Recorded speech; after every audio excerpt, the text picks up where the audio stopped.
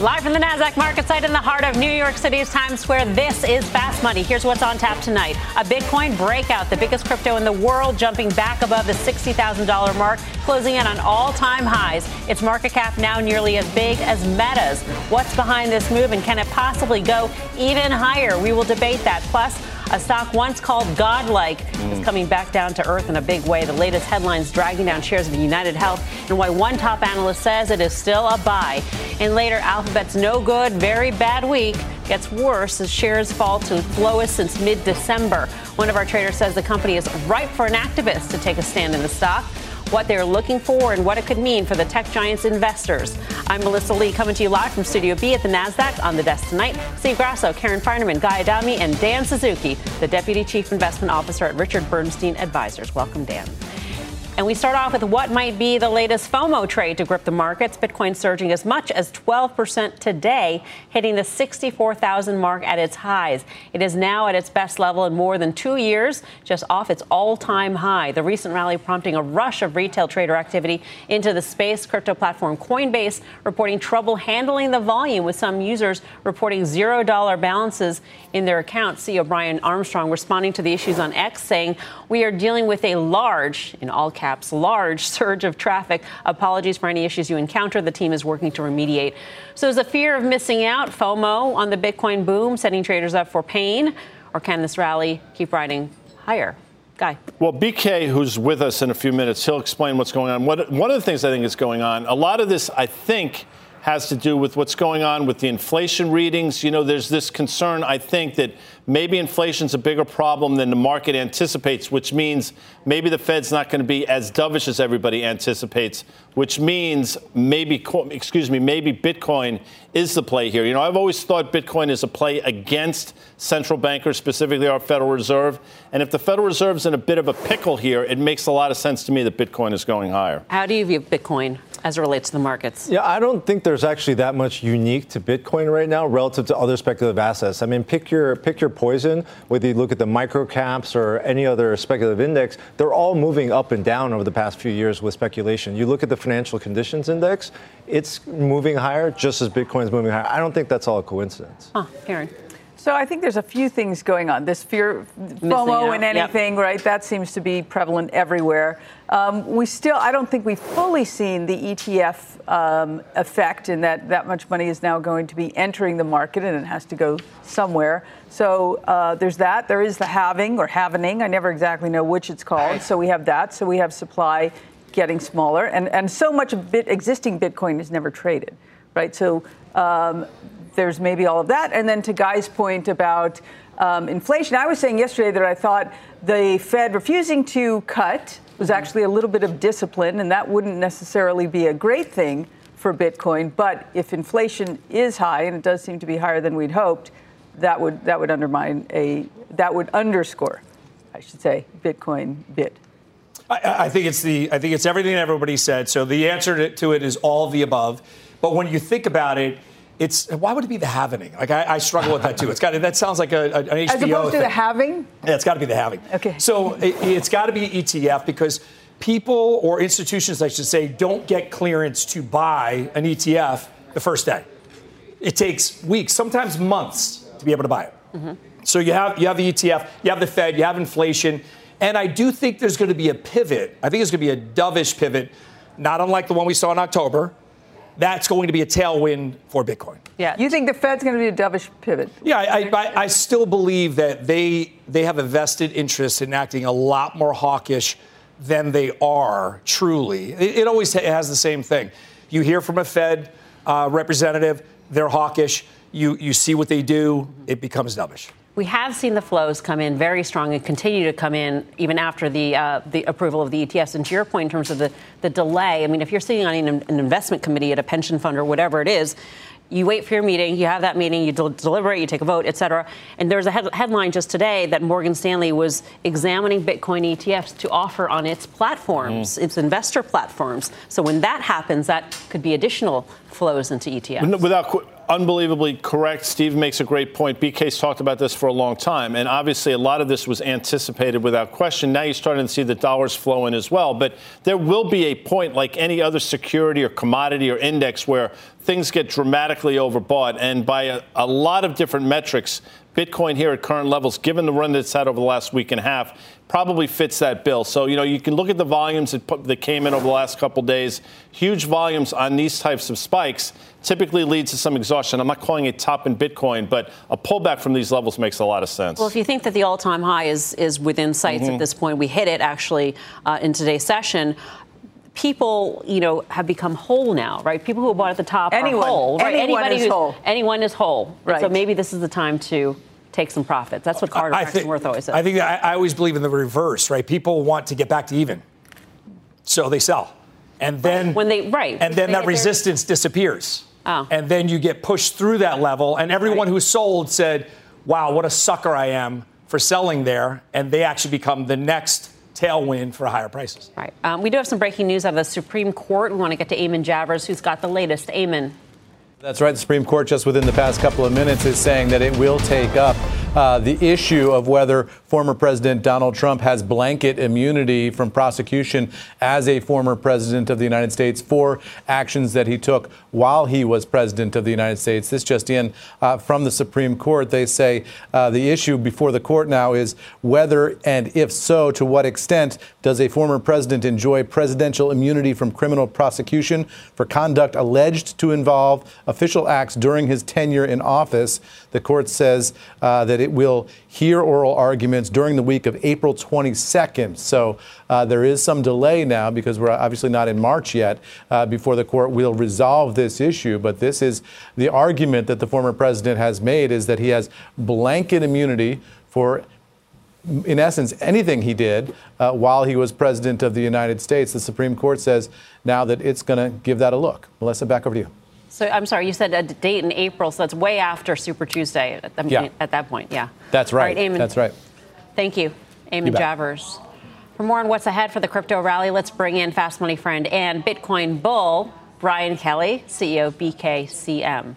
BK, where do you think we go from here? Well, it depends on the time frame, right? So I think everything that you guys talked about is exactly spot on. So you have a asset that is bumping against a former resistance. You look at some of the kind of internals. One of the things that I look at it a lot is funding rates. And funding rates just a day or so ago got to 100%. So effectively, you could almost make 100% arbitrage. So that brings in sellers. We saw it hit 64,000 today, and a lot of sellers came in. So in the relatively short term, it would not surprise me to see a pullback. And I tell my team every single day, even in 2017, when we had, Ethereum up 4,000%, it still had a month that was down 50%. So this is an asset that is still extremely volatile. If it pulled back 25 or 30%, wouldn't surprise me at all. But long run, I still think we go to new highs. Do you think this price action is the playbook for when Ether has its ETF approved? I think it could be. I think people will certainly look at this and go, well, boy, if Ether's going to come along and do it, I want to be in ahead of it. And I think that's what we saw a lot of the action in Ether this month or the last 6 weeks or so.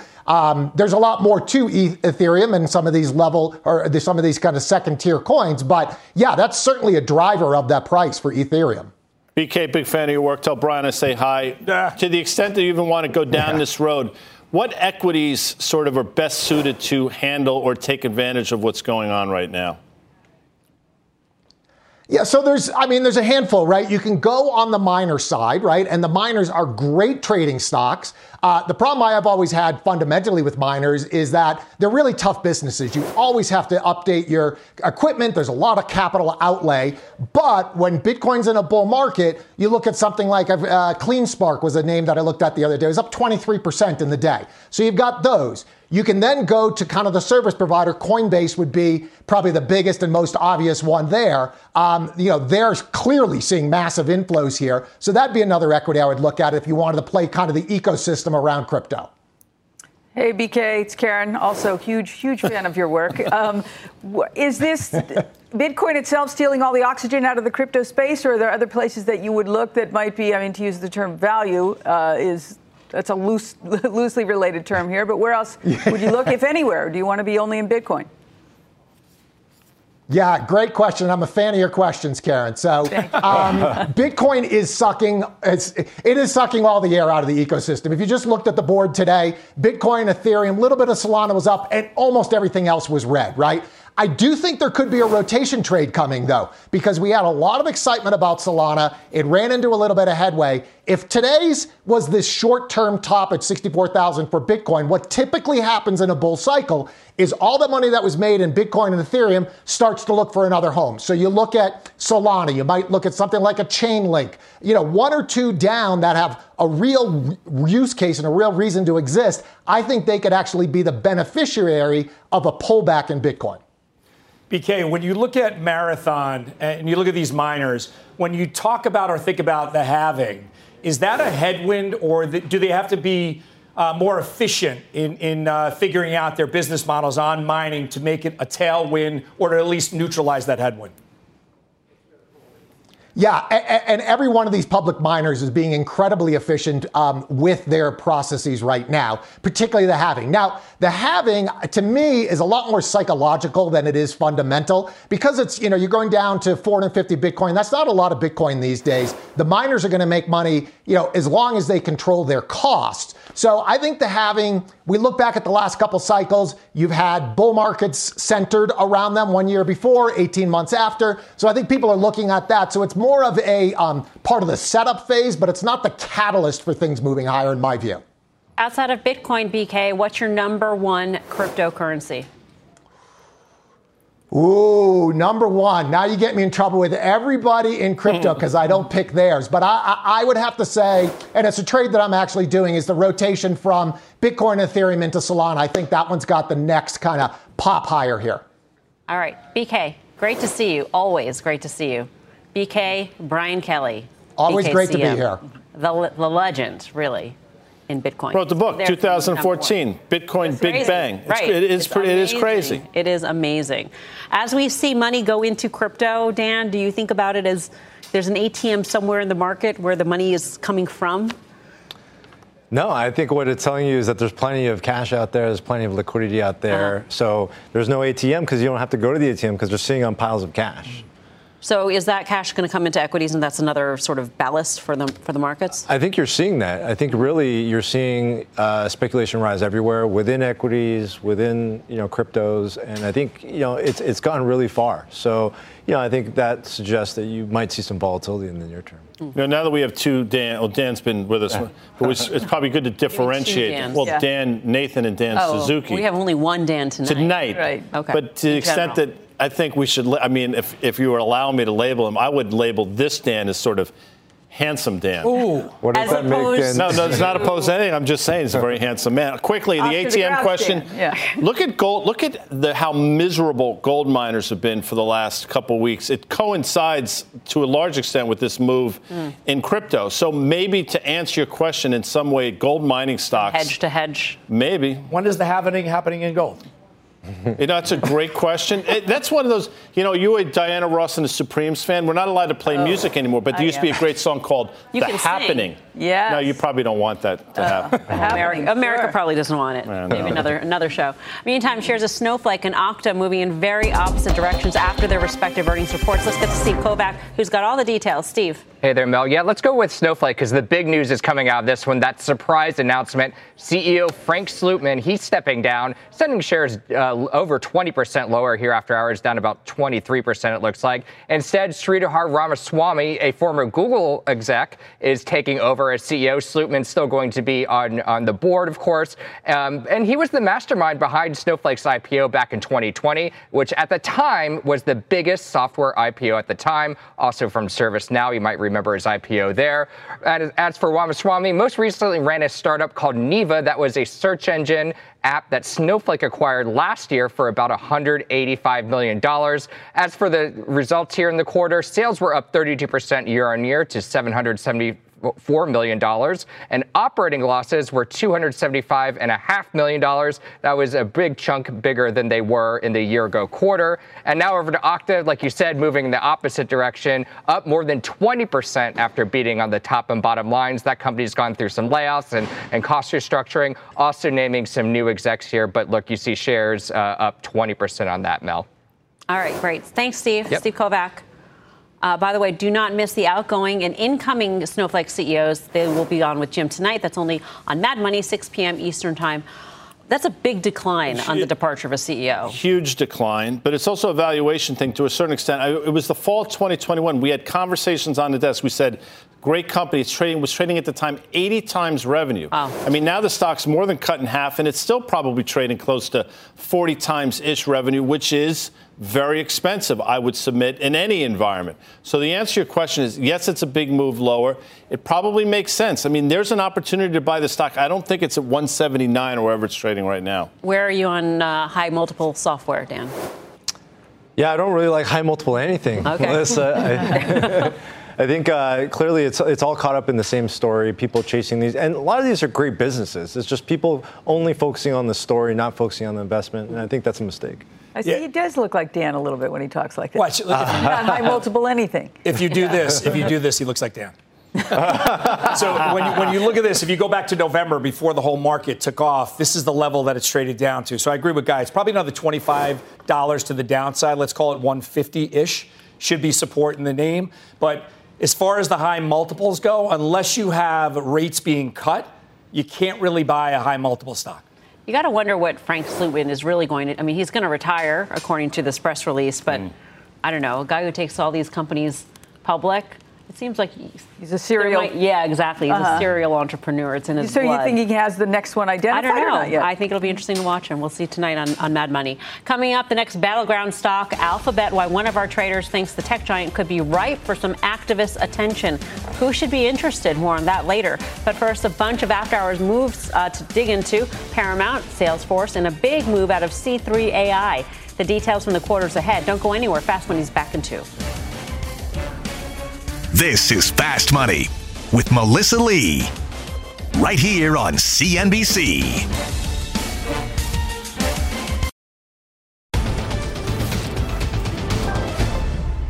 Welcome back to Fast Money. We've got some breaking news out of D.C. on the spending bill. Let's get to Emily Wilkins for the details. Emily.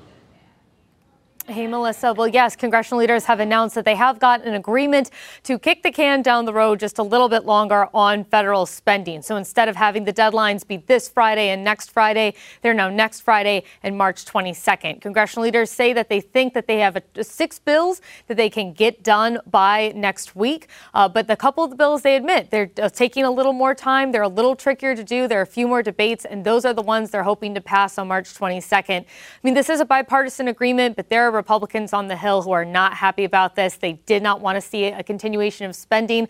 They don't think that these sort of kicking the can down the road moments are good for Congress or for the party. And so it'll be very interesting to see when this bill comes to the floor in the House. Is it going to be able to get a majority support of Republicans? That's going to be a big test for Speaker Johnson. And of course, it's simply a question, can they all move fast enough? The House will probably be able to get this done very quickly. But of course, in the Senate, any one senator can delay things. And that will raise the question whether or not we will have a small shutdown going into the weekend. Melissa? Emily, thank you. Emily Wilkins. Meantime, shares of Paramount Global up after the media giant reported Q4 revenue that missed expectations but posted a surprise profit and strong streaming results. This after yesterday's news that talks to merge with Warner Brother Discovery may have broken down. Julia Borson is here with the details. Julia. Melissa, Paramount showing progress in streaming, but there were losses in the traditional business that did outweigh that, particularly on the top line. Now, the company stressed that its fourth quarter direct-to-consumer losses were less than expected, and it did add slightly more streaming subscribers than anticipated, also announcing that Paramount Plus will hit domestic profitability next year. But while D2C revenues were driven by subscriber growth and pricing increases as well as ad growth, advertising revenue in Paramount's TV division declined by 15%. The company citing continued softness in the global advertising market. Now, on the earnings call, CEO Bob Bakish has been talking a lot about the power of streaming to grow ad effectiveness and also unlocking the company's value for shareholders. Talked a lot about driving synergies across the company, while Paramount's CFO talked about optimizing cost structure, reducing costs, and delivering high-quality content. Now, there was just one question about potential M&A. Bakish saying, we are always looking for ways to create shareholder value. To be clear, that's for all shareholders. He said, we're not going to get into any speculation or timing. Obviously, something we're focused on. He said this call is really to talk about business. Melissa? That is business. But anyway, Julia, thank you. Julia Borson. Can't wait to get the conference call transcript to see how many questions are asked about potential partnerships, because that is what is being talked about, a potential partnership possibly with Comcast Peacock, for instance. What do you make of these results? Well, given the short interest and given all this speculation about a takeover, you would have thought this stock, we talked about this a couple weeks ago, would have traded a lot better than it has. And, it's up in the after hours. It hasn't even gotten back what it gave up during the day. So I'm less than impressed. I mean, this has been upper left to lower right for years now. And given, again, all the news that's out there and its inability to rally, I don't know what's going to be the catalyst at this point. Yeah, well, the balance sheet is the albatross here, right? I mean, if they could get to break even, that would be great. But you have that enormous amount of debt. It's sort of, I don't know what's happening with the Skydance Sherry Redstone deal, where he was going to take control of part of National Amusements. I don't know. The linear TV, that's a very difficult thing to overcome. So I don't like it either. If you look back on it, and I know everyone's probably said this, especially Guy, as far as technicals, this stock is trading below its pandemic low. And it was trading at $11.85 during the pandemic, traded below that. Then it ripped all the way up to $100. Then you remember it had that cascading. Well, that was the Archegos. Exactly. Right. Which I can never say the name of that properly. That's why I always point to you, so you'll say it. Okay. So, and then it's sold off. But this is only about M&A. You could talk about everything else. This is only about M&A, and this only makes it a bigger story for Netflix, who this is the game and everyone else is just trying to get some piece of the sun. Coming up, more earnings action. Shares of Salesforce moving after hours. The numbers out of that report next. And a huge drop in UnitedHealth. The insurance giant still reeling from its cyber attack. And now regulators are launching an antitrust investigation. How all these bruises are stacking up against the name. You're watching Fast Money live from the NASDAQ market site in Times Square. Back right after this.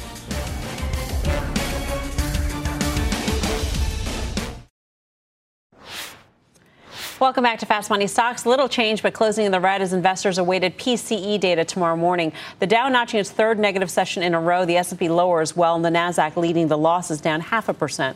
Some more after-hours movers. Shares of C3 AI surging after it beats on the top and the bottom lines, and HP is lower after a revenue miss. Salesforce also on the move after earnings results. The stock is down more than 3% despite beats on the top and the bottom lines. CEO Mark Benioff telling investors moments ago he's initiating a dividend and increasing buybacks. Kate Rooney is here with the details. Kate. Hey, Melissa. So Salesforce announcing its first ever dividend. It's of 40 cents. It's also upping its share buybacks by $10 billion, but weaker than expected. Revenue guidance is overshadowing that news. And the earnings beat. Shares have been down. You can see more than 3%. Salesforce is looking for revenue of between $37.7 billion and $38 billion. That was a miss. Investors worry it signals a slowdown in spending on cloud and technology. Its clients have been scaling back on cost amid higher rates and inflation. Margins were slightly below expectations in the fourth quarter, but we're still above 30%. CEO Mark Benioff on the analyst call saying it was an extraordinary year of transformation, as he put it. He is on maybe minute 20 right now of talking about AI. He pointed to what he called the incredible door it's opened of artificial intelligence. He calls it the single most important period of technological innovation. He's been taking jabs at other AI chatbots and how they use data. He's talking about hallucinations in some of those chatbots. He's arguing Salesforce, as he put it, has the most intuitive interface on AI, and also is talking about metadata and how impactful that could be. Benioff is going to be talking with Jim Cramer on Mad Money, 6 p.m. Eastern. Don't want to miss that one. Mel, back to you. All right, Kate, thanks. Kate Rooney. The slowdown in business spend, I would love to hear what they say in terms of how that has, gone That's through the quarter in terms of after the quarter close? Because as Kate just said, so this was the fourth quarter of the report. So this is full year 25 revenue guidance disappointing against a backdrop where people are raising revenue guidance in a meaningful way with a company that's trading at a huge valuation, which if you put up a chart going back to November of 2021, you'll see we traded up to and seemingly have failed at the prior all-time high. So you got a lot of things stacked against this stock right now. We've seen them pull rabbits out of the hat before, but I actually look at it, the dividend and the $10 billion buyback. I understand people say it's a positive. I'm saying to myself, that's interesting that they're doing this now as they see maybe revenue slowing down in this year. So I'll just throw that out there to stir it up a little bit. Well, especially after Meta announced a dividend. And so it gets you wondering, Dan, when you see these companies that are supposed to be innovative and on the cutting edge, et cetera, initiate dividends, what are your thoughts? Yeah, I think it's funny how the narrative, shifts so easily, right? So back in the day, you announced a dividend, it means you've matured and you moved on to a lesser growth pace of your stage of your life. That's no longer the case. They're trying to sell you that they can give you everything. They can be everything to all buyers. And I think that's very tough to do. And that's what you're seeing in the numbers. The absolute numbers for all these companies are really good, but they're on the second derivative, they're actually slowing. And I think that's the concern going forward. Hold on. The Meta second derivative was actually more positive. I mean, that was just hitting on all cylinders, and the buyback and the dividend, which I actually wasn't a huge fan of for the reasons you said. Oh, now we're mature. I mean, that Mark Zuckerberg is now the grown-up in the room and pays a dividend is kind of funny. But I think I agree with you, Jim. I think that's a fair point. But if you look, yes, some of these companies, the peak is in. Some of the companies, the peak is coming. But you look at the analyst forecast over the next 2 or 3 quarters. I mean, all this stuff is not going to be the driver of the earnings acceleration from here that people are forecasting for the S&P. Think about what Benioff has done, though. He fought off the activists. The stock looks like it's screaming. But to Guy's point, the stock was trading over $300, and then it traded down to $125, and then it ripped higher from there. Now he's had his year of efficiency. He fought off the activists. Now he's got to prove that AI moves the needle. All right, coming up, 2 huge stocks in the red today. UnitedHealth dropping as the DOJ looks into the insurer, and Alphabet setting a new low for the year. More on both these moves and what's at stake for investors when Fast Money returns. Missed a moment of Fast? Catch us anytime on the go. Follow the Fast Money Podcast. We're back right after this.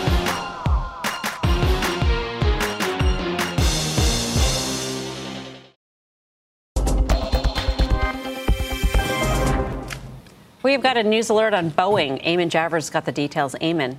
Hey there, Melissa. Bloomberg dropping a scoop here just over the past couple of minutes on Boeing. Bloomberg reporting here that the Department of Justice is looking into the blowout of that door on that Alaska Airlines flight over the past month. That was a Boeing aircraft. And the question here is there any criminal liability for Boeing as a result of that? You might ask, how is that possible? Well, remember back in 2021, Boeing had a deferred prosecution agreement with the Department of Justice. They paid a $2.5 billion settlement over the 737 MAX issues that they've been having. And under that agreement, Boeing agreed to do a number of things, including not deceiving regulators, including folks at the FAA. So the possibility here is that there might be some violation of that deferred prosecution agreement that would open Boeing up to criminal liability here. Department of Justice, again, according to Bloomberg, now looking into that issue. Another headache here for Boeing. After hours, Melissa, back over to you. The key here, though, Eamon, would have to be proved that Boeing deceived regulators as opposed to just were incompetent in overseeing its quality control. Yeah, well, what you'd have to do is prove that they violated their deferred prosecution agreement in some material way. Now, those agreements are really complicated. They agree to bring in compliance officials and all kinds of other folks. So depending on what the exact stipulations of that agreement were, you'd have to prove that they broke the deal, basically, and they're liable for it. So not clear where this is going to go, but apparently they are looking into it. Yep. Eamon, thank you. Eamon Javers. I mean, Boeing just can't get out of its own way. Can't get its own way. Yeah. Probably giving back what it got during the day. I'm guessing. I think it was up $6 today. It's probably giving that back in the after hours. For whatever reason, that sort of $198 to $200 level has been supported a couple times, but we're going to look at it again. So how do you play Boeing? Maybe at this point you have to wait until earnings in April. I don't know. Or you can just say all this will pass over. And just on the back of the defense business, the stock is just too cheap. All right. Meantime, UnitedHealth shares dropping almost 3% today after the DOJ announced an antitrust probe against the company. The agency focusing largely on the relationship between UNH's insurance unit and its Optum Health services arm, as well as Medicare billing issues. Meantime, the company is still dealing with system outages caused by a cyber attack from a, quote, suspected nation-state associated actor. Raymond James, Managing Director of Healthcare Equity Research, John Ransom, joins us now with more on the battles facing UNH. John, great to have you with us.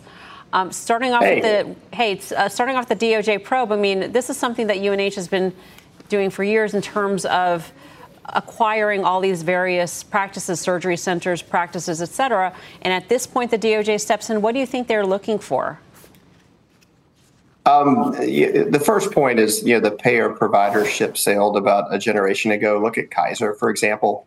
So it's hard to pick on United for doing this when a lot of their peers have done the same. I think what they're looking at is, United Healthcare has $150 billion of intercompany revenue elimination. So they do a lot of business with themselves. And in particular, one of the bigger items is that on the insurance side, they'll take in a Medicare Advantage patient, and that same patient might be cared for in their Optum Health unit, and they'll take risk with themselves. And what the government's trying to say is you can only earn a 15% margin between the insurance subsidiary and the Optum Health subsidiary. And we think that's kind of a fanciful interpretation of the rule. How does it factor in that UNH and some of the other insurers, their medical loss ratios have gone through the roof in recent quarters? I mean, is that any sort of a defense on the part of UNH or any of the others? I think it's maybe an argument about the rate notice they got, which was pretty disappointing, but it's not really a structural argument about the 15% medical cost limit. It's Karen. Thanks for being on. Is there any kind of smoking gun? Is that what they're looking for? Even though this is the structures have sort of been built up over time. And I think I saw in your notes you can't unscramble the eggs, which is true. How did this come about now? I hope you enjoyed that cliche. It wasn't very original.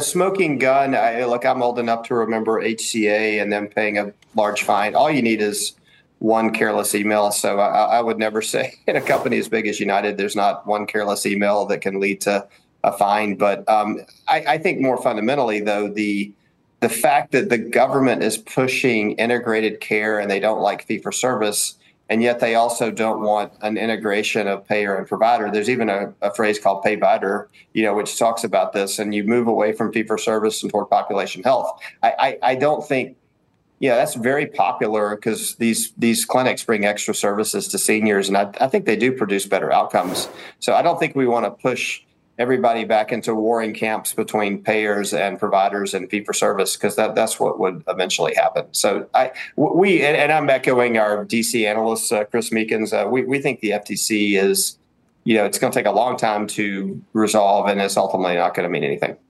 Separately, John, on the subject of weight loss drugs, do you think insurers will increase coverage? I mean, you make the point in your note that the numbers just cannot add up for employers to actually do this. So employers spend about $7,000 per life, and these drugs are about $12,000 per life. So even a state school grad like myself can do that math and say that doesn't really add up. So every person you add on a GLP for a plan, you're almost doubling your spend. Now I know there are deductibles and copays and the like, but I think the view of the plan sponsors is that the diabetes drugs, which these are the same drugs, they were about $500 a month after rebate. So why are these drugs $1,000 just because you ran a trial? So we did I can bore you with our 70+ slide deck on this. We did our de rigueur analysis of this, but I think in short, these drugs are going to have to get a lot cheaper to get mass adoption. Right now, we think the TAM in the U.S. is about 40 million people, and that's rich people, and that's people with rich benefits. But to get to mass adoption, you've got to get the price elasticity to do its work. And I think the thing that we probably underestimate, the bulls might is the churn. The churn is at least 50%. So to get to that 20 million, you got to get 40 million people started to get to 20 million if you believe in this churn. Right. These are tough to stay on for a long time. All right. John, thank you. Great to have you. John Ransom. Thank you. Where do you stand on UNH in this whole probe? I mean, these probes move really slowly. It is sort of a cloud hanging over their head. So, I'm in Elevance. It's a little simpler business. All right. Meantime, for an in-depth look at the obesity drug market, don't forget to tune in tomorrow, 10 p.m. Eastern, for the premiere of my documentary, Big Shot, The Ozempic Revolution, right here on CNBC. In the doc, we'll explore the impact of the insurance industry on patients hoping to receive this potentially life-changing medication. Take a look. For Natalie's family, who are wary of bariatric surgery, GLP-1 drugs are a glimmer of hope. I'd prescribe it today for you because I think you do really well with it, especially since you're so responsible. But now there's another roadblock, the cost. Medicaid covering it yet? Currently, North Carolina Medicaid is not covering it. How much does it cost per month for a patient? It's anywhere between $1,000 and $1,400 per month of a medication that you might need to be on for the rest of your life. $1,000 a month, $1,500 a month. I can't afford that. That's placing this medicine out of the hands of nearly every person that walks through our door. Catch a full documentary tomorrow, 10 p.m. Eastern Time on CNBC. Coming up, should an activist be setting its sights on Alphabet? Why one of our traders says the Google parent is setting itself up for exactly that. We're going to dig into that one when Fast Money returns.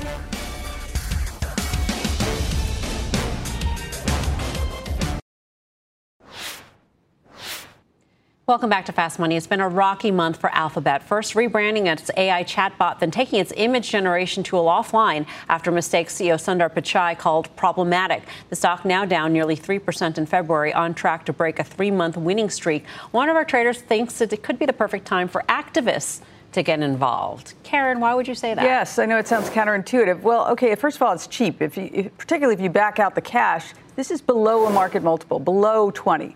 Which seems sort of amazing for, granted, a search product that might be under threat, but is still enormous and incredibly profitable. So they had, the multiple missteps, as we said, the Bard, and then changing the name, and then this last one, which he called not only problematic, unacceptable. Mm-hmm. I mean, this was a disaster. And Kara Swisher was on yesterday saying, people act like Google's late to the AI party. They were early in the AI party. It's just the rollout has kind of been terrible. And if you think about that 20 times multiple, that doesn't include the cloud business, doesn't include YouTube. So actually, the advertising business is trading for even cheaper than that. So to me, this is ripe for an activist. And I know it's a $1.7 trillion company, but they can be a lot more efficient. I mean, it's $1 a share almost, not quite, maybe for just Google Bets, which is not really produced much lately. And if you think about somebody like an Elliott, like a Pershing Square, like a Value Act, they're not in it for the short term, and I'm not in it for the short term. I've been in this one for a very, very long time. But I actually look, Pershing, it's actually the biggest position, bigger than Chipotle when you put the Class A and Class C together. Oh. So, I mean, somebody like a Bill Ackman, or Bill, if you happen to be watching, I'm sure you've looked at this closely. Huge fan of the show. And in Elliott, I mean, we talked about CRM earlier, Salesforce, and you had Elliott, and you had, who was the other one? Starboard. Yes. And then one other. And it's not that they're going to come over and make a takeover bid. It's that just because you're huge and you're too big to be taken over doesn't mean that you can't get help from somewhere else or another view. I remember when Ruth Porat came in and really shook things up and showed transparency, and there was an adult in the room. Ruth is sadly moving to a different kind of role. I hope it's a very active role, but they're just sort of floundering in a time that they really should be shining. If Sundar Pichai stepped down or was replaced, do you think the stock would go higher? I always think the person who should take responsibility is always the CEO. And you have to, it's got to go from the top down in something like this. They own 94%. What is that the number in search? In search. So they should be, to Kara's point, they should be the ones that are at the head of the pack, and they keep screwing it up. And you have to ask yourself, why does that keep happening? So if you have a past pattern of it and they can't get out of their own way, you don't want to buy the stock. But as far as an activist, it's too tough for them in an Alphabet. It's more of an advisor's role that would come in. But we could see it happen in a Disney. We could see it happen. I think we saw it happen in CRM. When you said he beat the activists, no, he jujitsu'd the activists. He invited them in, listened to them. It sort of worked. Right. Mission accomplished.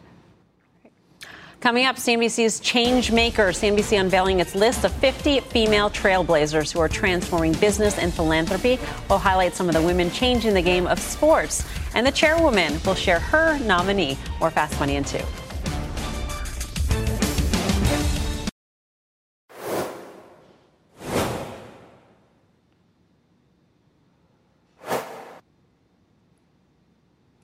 Welcome back to Fast Money. This morning, we revealed CNBC's first ever Changemakers list, 50 women transforming business and philanthropy. One of the women honored, Kia Clark, CEO of the WNBA's New York Liberty, who was nominated by our very own Karen Finerman. For more on game-changing women in sports, let's bring back Julia Boorstin. Julia. Well, Melissa, the 50 change makers on our list span industries in 17 different industries, but there are 4 women on the list that are shaking up the business of sports. You mentioned Kia Clark. As CEO of New York Liberty, she's grown the team's attendance by 45% in the past year, and in that time has nearly doubled its sponsorship portfolio. She's also expanded the Liberty's impact in social justice, including partnering with Nike to release the Liberty's equality jerseys. She's joined on the list by the head of the WNBA, Kathy Engelbert, who oversaw the most successful, most watched season in WNBA history with a new team that's coming to the Bay Area next year. Also on the list, Jessica Berman, who runs the Women's National Soccer League. She struck a new media rights deal totaling $240 million. That's 40 times more than the league's previous media agreements. She's been overseeing growth across attendance, viewership, and sponsorship revenue. Plus, we have on the list Naomi Osaka, who isn't just shaking up things on the tennis court. She's also building a media company, a philanthropic arm, and a skincare line. Sports is certainly in the forefront of pop culture, and these leaders are putting women's sports on the main stage. Melissa? Thank you, Julia. What a list. And it's going to happen every year now, Changemakers 50. Thank you. Karen is part of the advisory board for this project. You didn't evaluate your own nominee, but what was the process? Well, I did. Like? I put her up for it. Well, yeah, yes. You nominated her. And then right. And then I saw somebody of the other nominees were just one extraordinary profile after another in so many different fields, as Julia said, and just inspiring stories where they came from and amazing stories of what they're doing, just transforming businesses and growing revenues and growing awareness. It was really quite a humbling thing to try to pick other people for a list that I would never be on. So, it was really a fun thing to do. And Kia Clark has just done an extraordinary job with the New York Liberty. Julia talked about some of the highlights, but the transformation of this team and this business and this entertainment. I love going to Liberty games. Right. Trying to get you to, it's not quite your thing, it'll become your thing. So, I was thrilled to be a part of it and thrilled for Kia Clark. She's fantastic. And she and Clara Wu Tsai, the owner of the Liberty with her husband, Joe, they've done just an extraordinary job. Kathy Engelbert, too. Amazing. Karen's far too humble. 6-7 years ago, when the WNBA was struggling, she had the vision, said, I am telling you something, G-Swizz. She didn't say G-Swizz, but she said, this is going to be something. And look at it. The finals of the WNBA were it was amazing. Yeah, biggest viewership ever. So congratulations to Karen. Yep. And to Julia Boorstin. Yeah, absolutely. Julia. Up next, your final trades.